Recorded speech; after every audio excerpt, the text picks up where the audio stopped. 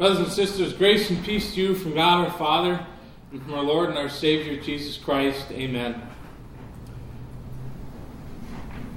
How many of you here can tell the future? Raise your hand if you can. Oh, I got one that says he can. Very, very shy and timid-like, but he can. Good. Yeah. You know, knowing the future would help a lot of things. If we could all tell the future like we wanted to, you know, we could do things a lot more easily. We'd be able to tell ourselves what is coming when. We'd probably be able to plan our calendars a lot better. If you're into some friendly gambling with your friends just over some fun card games or something, well, that helped you quite a bit. Of course, they'd also be able to tell the future too, and then you'd have to be fighting that. I don't know how that would go. And you know, I would like to tell you all here who did not raise your hands, you may not be able to tell me what's going to happen in 10 minutes, or 10 hours, 10 days, 10 months, or 10 years, but you certainly do know the future. You know the future because God has told you what is going to happen. You know what's going to happen at the end of time. Christ is going to return. He's going to gather all who are His, and He's going to take them to live in eternity everlasting before Him with perfect glory, singing praises to Him, unending, with a glorious choir of angels and mankind like you never could possibly imagine. I don't know when that's going to happen, but you and I both know it will. Rest assured of that. Moses knew that too. Moses knew the future. That's why Moses could do what he did in our second lesson today. I mean, the writer tells us he regarded disgrace for the sake of Christ as of greater value because he was looking ahead to his reward. Moses knew his reward. See, Moses knew the promise of the coming Messiah. Moses knew that these people would eventually leave Egypt to be taken to the land that was promised them to Abraham, and the Messiah would come from that nation, and he would save every human being of every nation in the world and take them up to heaven, just like we discussed. Moses knew that. And because Moses knew that, Moses could leave behind a life of luxury and go to work with his people, God's people, as a slave. Let's understand what Moses left behind, what Hebrews says the pleasures of sin he left behind were. Moses was living in the palace of Pharaoh.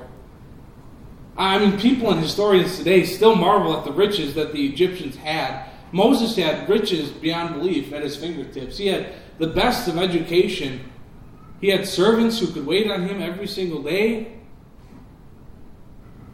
Who knows, Moses might have even had the possibility of becoming a pharaoh one day if he worked right. Moses' life was just phenomenal, and he turned his back on all of that to go work instead with God's people as slaves and suffer with them because he knew his reward. Note the two things he did.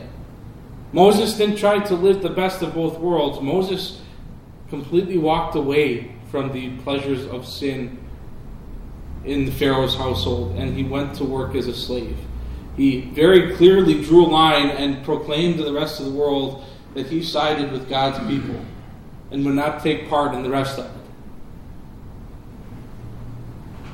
Can you imagine that? I mean, can you just imagine turning your back on everything that anyone could possibly want and going to suffer because you knew that something better was coming? He didn't know when. He didn't know exactly how it was going to take place, but he knew it was coming, and he put his faith in it. Before Jesus was even here in this world, thousands of years before, Moses lived an example of what Jesus was talking about in the gospel today. How you've got to pick up your cross and follow him as his disciple and be ready to suffer as he did.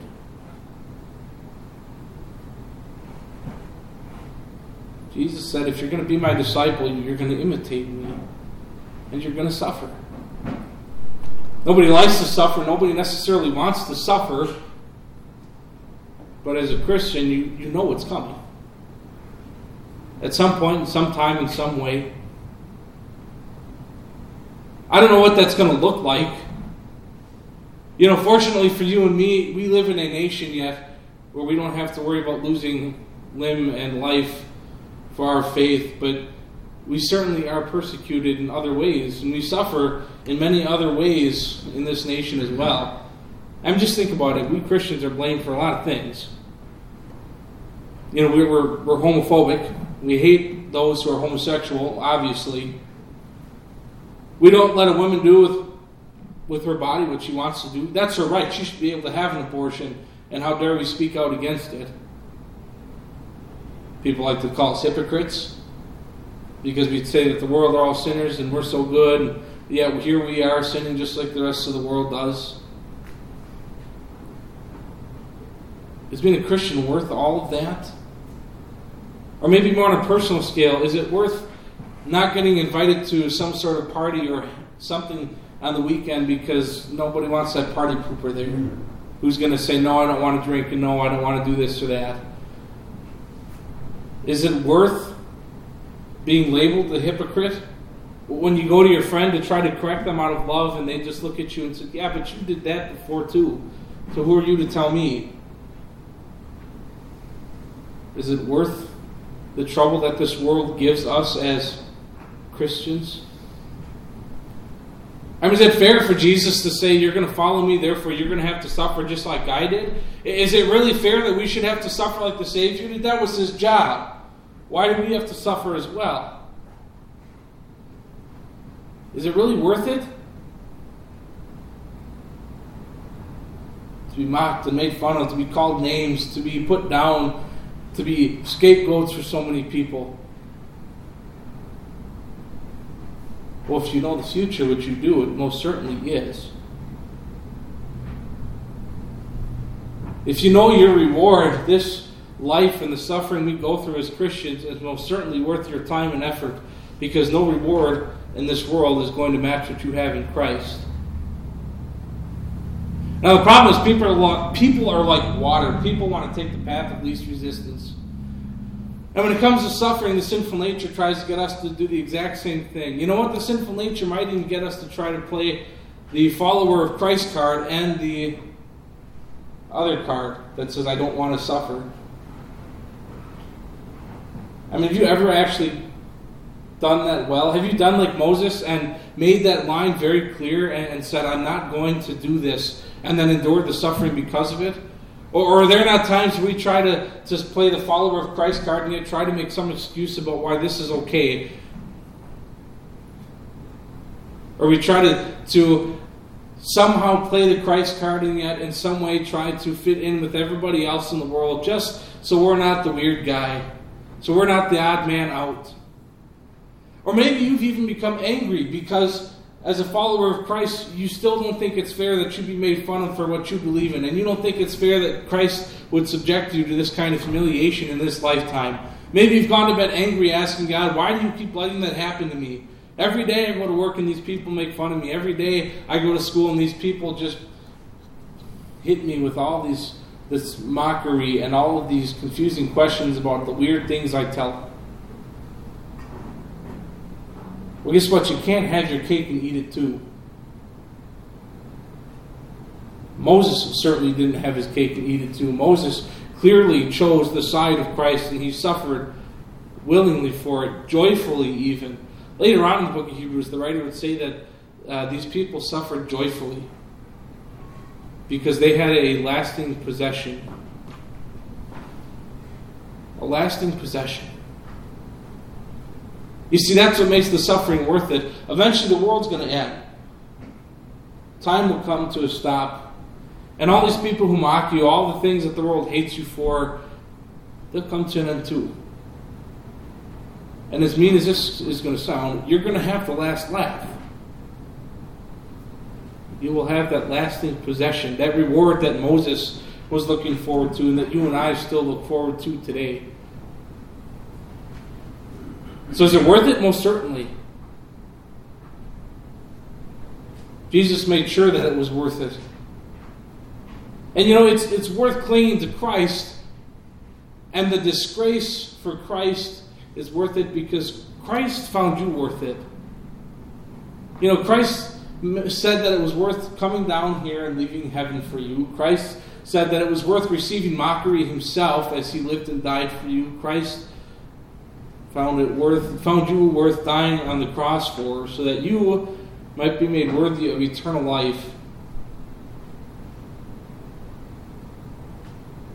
Is the suffering of this world worth it? Most definitely.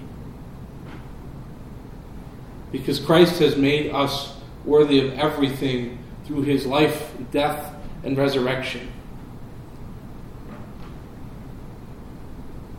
Suffering will end, but what Christ has gained for you, your reward, is that lasting possession that will go on and on without end.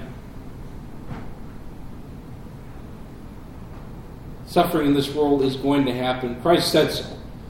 And guess what? When Jesus says something's going to happen, it happens. But just as that suffering happens, so will that reward.